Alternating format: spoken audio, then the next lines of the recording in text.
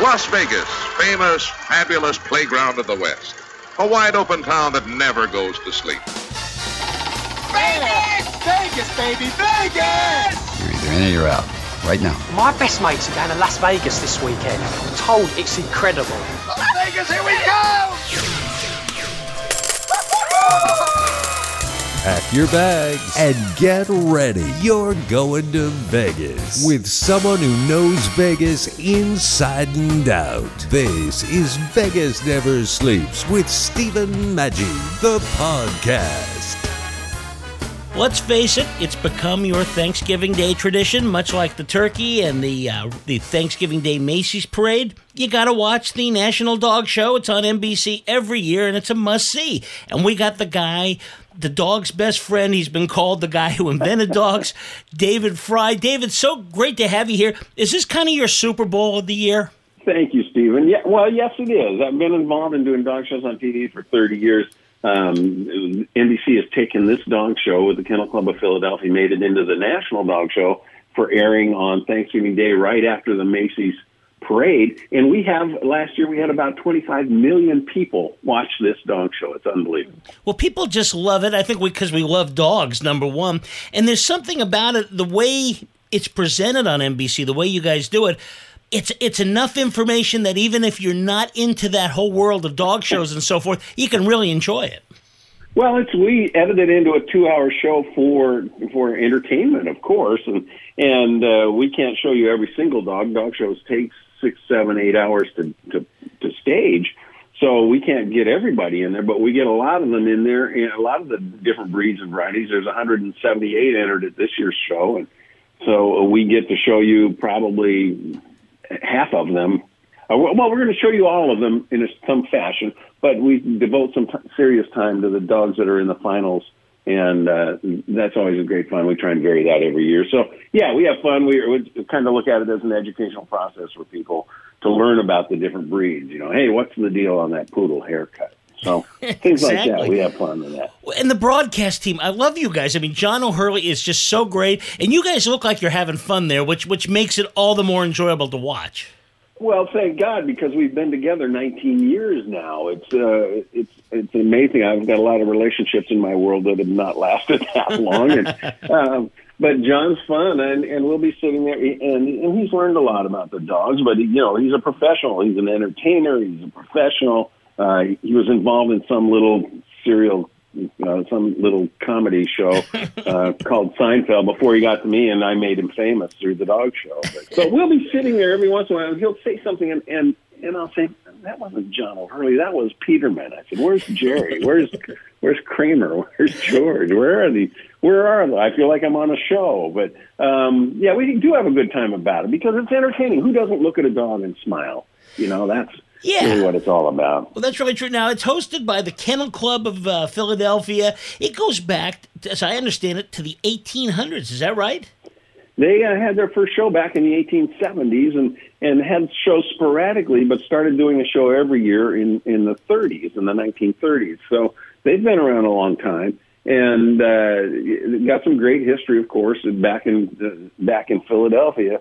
And so it's a fun show because they're serious about their show and we're serious about our dogs, but at the same time, we know it's entertainment and we're all having a good time.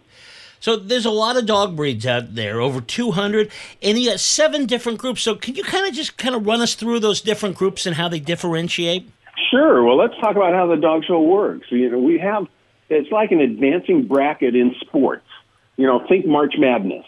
The first level of competition, we usually have an entry of 2,000 dogs. They're divided into as many as 208 different breeds and varieties. They compete first. All the dogs compete first at the breed level, and those breeds come to us. Those 208 breeds and varieties come to us in 7 different groups. So first of all, we're going to have competition at 208 different breeds. So the breed winner then advances into its group. The Irish Setter is chosen to be best of breed, advances into the sporting group where it competes against other breed winners like the English Setter or the English Cocker or the Cocker Spaniel and other sporting dogs. And then, so we have 7 groups. So those 208 winners advance into 7 different groups. the sporting group, the hound group, the working group, the terrier group, the toy group, the non-sporting group, and the herding group. So now those guys are competing against other breeds, different breeds from their same group.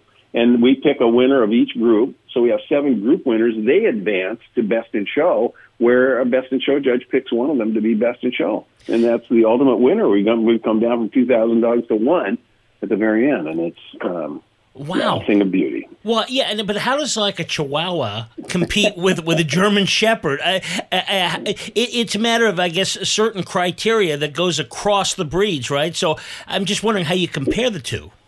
Well, each breed has a written description of the ideal specimen of that breed. It's called a standard, and it usually is relating form to function, what a dog was bred to do. Originally, it should be built to do that job. And in the hound group, we have the Irish Wolfhound, the biggest breed of all, competing against the Dachshund. Well, you can't compare an Irish Wolfhound to a Dachshund. You can compare the Irish Wolfhound to the ideal Irish Wolfhound, the perfect Irish Wolfhound in your mind. And then you compare the Dachshund to the perfect Dachshund, and you see which one of them is a better representative of their breed. And that's how you're going to determine the placements at that point in time. And it can vary. I mean, the Dachshund can win some days, and the Irish Wolfhound can win other days. So the judge has to use what's in that standard, has to be able to imagine them doing the job they were bred to do, and picks the winner accordingly. Now, David, I have to ask you an embarrassing question, but when they heard you were going to be on the show, they said, you got to ask it. So I said, okay. There's always the picture, and it's usually, it seems like it's an older lady, and they check the undercarriage. And what exactly are they checking there? The always a great part. Well, the original purpose of dog shows was to identify superior breeding stock. So to choose the dogs to make the next generation of dogs. And so the dogs have to be whole, as we say. So a male dog can't be neutered. It has to have it has to have all the equipment back there, and it has to be in normal shape and condition. So that's what they're doing back there. They don't spend a lot of time back there, but they're just making sure everything's in place, and that's part of the deal. Now, the dogs, people see them, and they're just such beautiful dogs. And another question people ask is, do these dogs have a chance to have fun? Like the other dogs wagging their tail and running around? Because so much is expected of them when they're going through these trials. Well, they're having fun because they're there with the people that they love, and they're doing things for the people that they love. And I always try to tell people that these are real dogs, and we're real people in this great family sport. Our dogs do the same thing at home during the week that your dogs do. I mean, they steal food off the counters. They shed on our dark clothes. They probably even take a drink out of the toilet every once in a while. But we just dress them up a little bit, so to speak, on the weekends and take them to dog shows. And they go to the dog shows, and they have fun because they're there with their people. They're there showing off for everybody.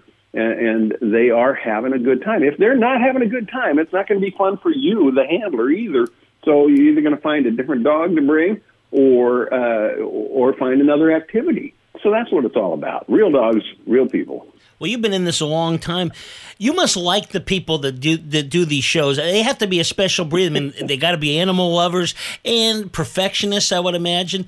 This is a sport like any other. There's winners and losers. Yeah, it's very competitive. I will say that there are very talented people presenting these dogs, and the thing is that you may see them in the dog show ring, and the judge may see them in the dog show ring for 2 minutes or 3 minutes. But it's a lifetime of dedication by these people in terms of training and conditioning and grooming to get the dog ready to be in competition. And we have some very talented people who have to be able to know everything there is to know about each breed, so that they know what the strong points of their dog may be, so that they can make sure the judge notices those things. But the best handlers really are invisible anyway. We they just kind of have to stay out of the way of the dog and not distract from the presentation. So, but they're hardworking people. The professional handlers, the owner handler really is the heart and soul of our sport. Somebody who owns and handles their own dog. So, we have a lot of fun on many different levels. It's a silly question, but is the name important? I mean, there's no Rovers or Spots out there. No, but we get a lot of dogs that are named after, like, song titles. what did I see one? I can't drive 55. That's great, Sammy Hagar. That's right. I had a dog named Champion Storm Hills Who's Zoomin' Who. That's an Aretha Franklin song. We were going to make her call name Aretha, in honor of Aretha Franklin and that great song. So you see a lot of songs like that. There are also sometimes where there's a name and you don't know what it is, and they say it's an inside story, and I can't tell you. so it's fun. But, the registered name with the AKC is limited, I think, now to 30 different letters and characters. And but you're not going to call a dog, hey, Storm Hills, who's Zoomin' Who, come on over here. It's going to be, hey, Zoomy, come on over. Aretha, come on over. So we have that flexibility.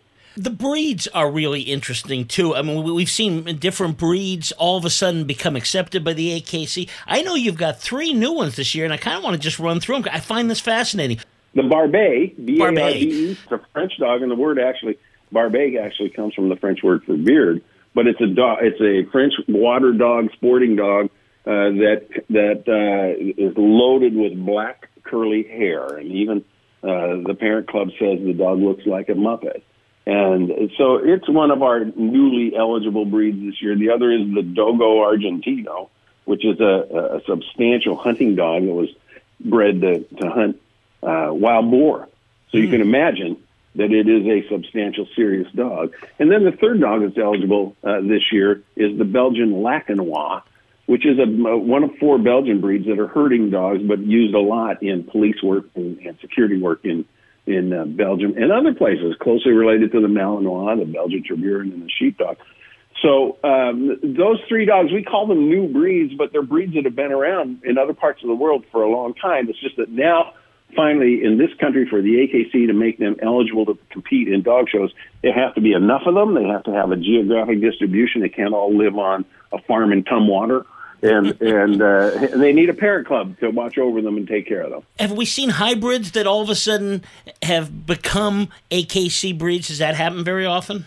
There's a number of breeds that got their start that way, but basically, you have to be breeding a purebred dog to a purebred dog. But there's the Chesky Terrier, for example, was recently recognized maybe 10 years ago, but it was a product of Scotties being bred to Sealyham Terriers.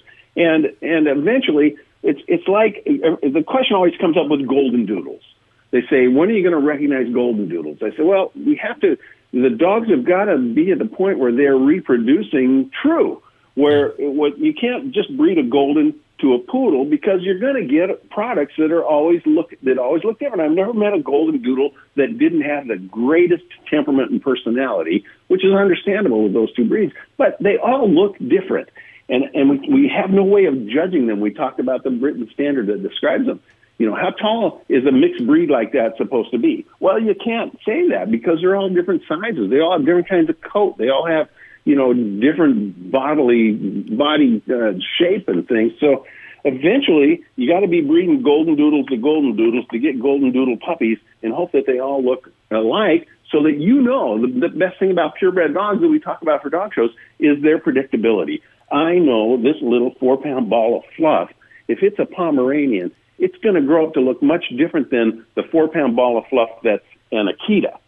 Even though they might look somewhat similar when they're puppies, you need to know, because if you're buying a puppy and they tell you it's going to grow up to be 20 pounds and it grows up to be 70, that might be too much for you to handle. And the predictability is important in finding the right dog for your family and for your lifestyle and being able to be ready for that. Well, that's the fascinating part of this, David. People have to realize when they watch the dog show that, those are great dogs and they'd be fun to pet and all that, but this is a sport, and it has different set of rules. So just because a dog is particularly nice or seems smart doesn't necessarily mean they're a great show dog.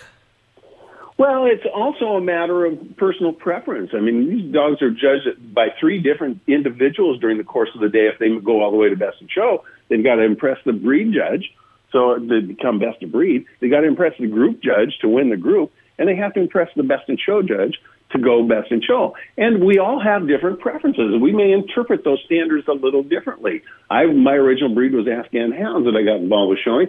And we have, our breed's a large breed, so there can be a lot of variation and some subtle variations in these dogs.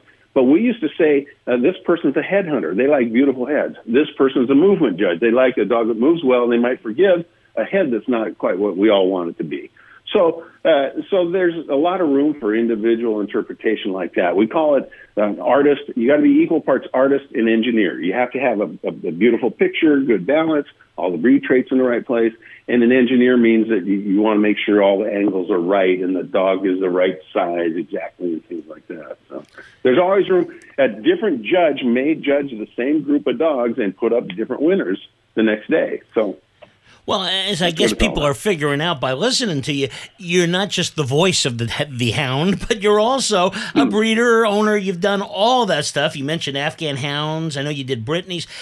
I want to talk to you about the other breed that you did because I have my best friend has one, and they're a fascinating dog, and that's the Cavalier King Charles Spaniels. Really smart dogs. They're so good looking sometimes that they almost don't look real.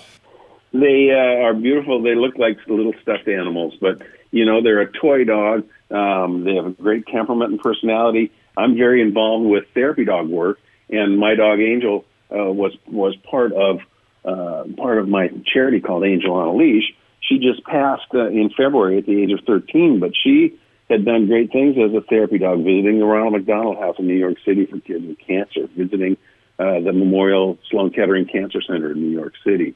That constantly coming with me occasionally to the VA hospital when my other dog Grace, who normally visited the VA hospital, couldn't come. So they do a lot of great things in that respect too. But a lot of dogs can do those things, and we hope that we can keep them going. Well, that is a great charity. We'll tell people how they can get involved with that before we go. But dogs do seem to have the capability to bring smiles to people's faces, and they can go in the hospital. And I don't know what it is. Is it an instinct they have or something? It can bring the best out of people. They're just wonderful that way. It is pretty amazing, but, a dog walks into the room and the energy changes. And it can be a hospital room. It can be with kids in a gathering. It can be at a school, or it can be with my veterans at the VA hospital lying on their back in bed, that the dogs just can make a difference because people can relate to the dog. They'll see the dog and they'll smile. That's the starting point. But it gets, it can go on beyond that. They get the tactile part of touching them and petting them and stuff, which is kind of tough for us to do right now. But we're doing some of that virtually. It's hard to believe, but yeah. So the dogs can change people's lives. We've touched a lot of people with our dogs and helped the healing process. You interact with a dog and your blood pressure goes down. The science has shown that. Your heart rate slows. Your respiratory rate slows. The flow of the good hormones, the endorphins, increases. There's a lot of things that happen with the dog. Or my dog, Grace, we visit the VA hospital every Wednesday in New York City, and she helped with PT, the physical therapist and the occupational therapist, who were helping teach guys how to use their new prosthetic limbs. And Grace would help them with that stuff. So. That is fantastic. Just take one dog and you'll feel a whole lot better. And if people want to get into this, so first of all, if they want to get into the world of show dogs and so forth, any suggestions for them? Because it's a real commitment. It's not just, I'll go get a good dog from a good breeder and go to a show. It's a lot more. Go to a dog show. Go to a dog show. See the dogs. Talk to the breeders. The Kennel Club of Philadelphia that puts on the National Dog Show, that show is normally benched, where the dogs have to be in a certain area when they're not being shown. We couldn't do it this year because of all the pandemic rules. But get there, you can see all the beagles lined up in one place on a bench when they're not being shown, and you can talk to the breeders and the owners. You can find out things about the breed. You can see if maybe it fits your family. But that's part of what we do with dog shows, is try to educate the general public about the breeds and helping them find the right dog for them and their family. Well, the big one, of course, is on Thanksgiving. That's kind of the Super Bowl of this, the National Dog Show. There's a couple of others you cover, though, right, on a couple of the big networks that draw a lot as well. Well, I did the Westminster Dog Show on USA Network for 27 years. I started doing that in 1990, and then stepped over to add the National Dog Show on NBC. NBC owned the USA Network, so there was a natural connection there. But when Westminster's contract was up, with USA Network, and they moved to Fox. They wanted me to come with. NBC wanted me to stay with them, and I chose to stay with NBC. It's been a great thing in my life to be involved with the NBC guys.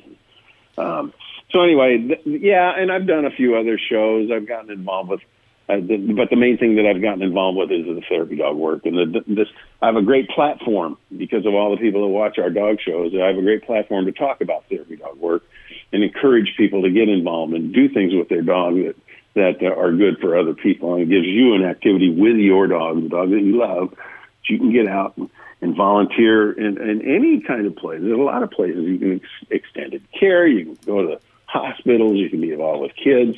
Depending on your dog has to have the right temperament for it too. So, but I think the natural thing with dogs is to be wagging that tail and be happy. Absolutely. Let's tell people how they can get involved with Angel on a Leash.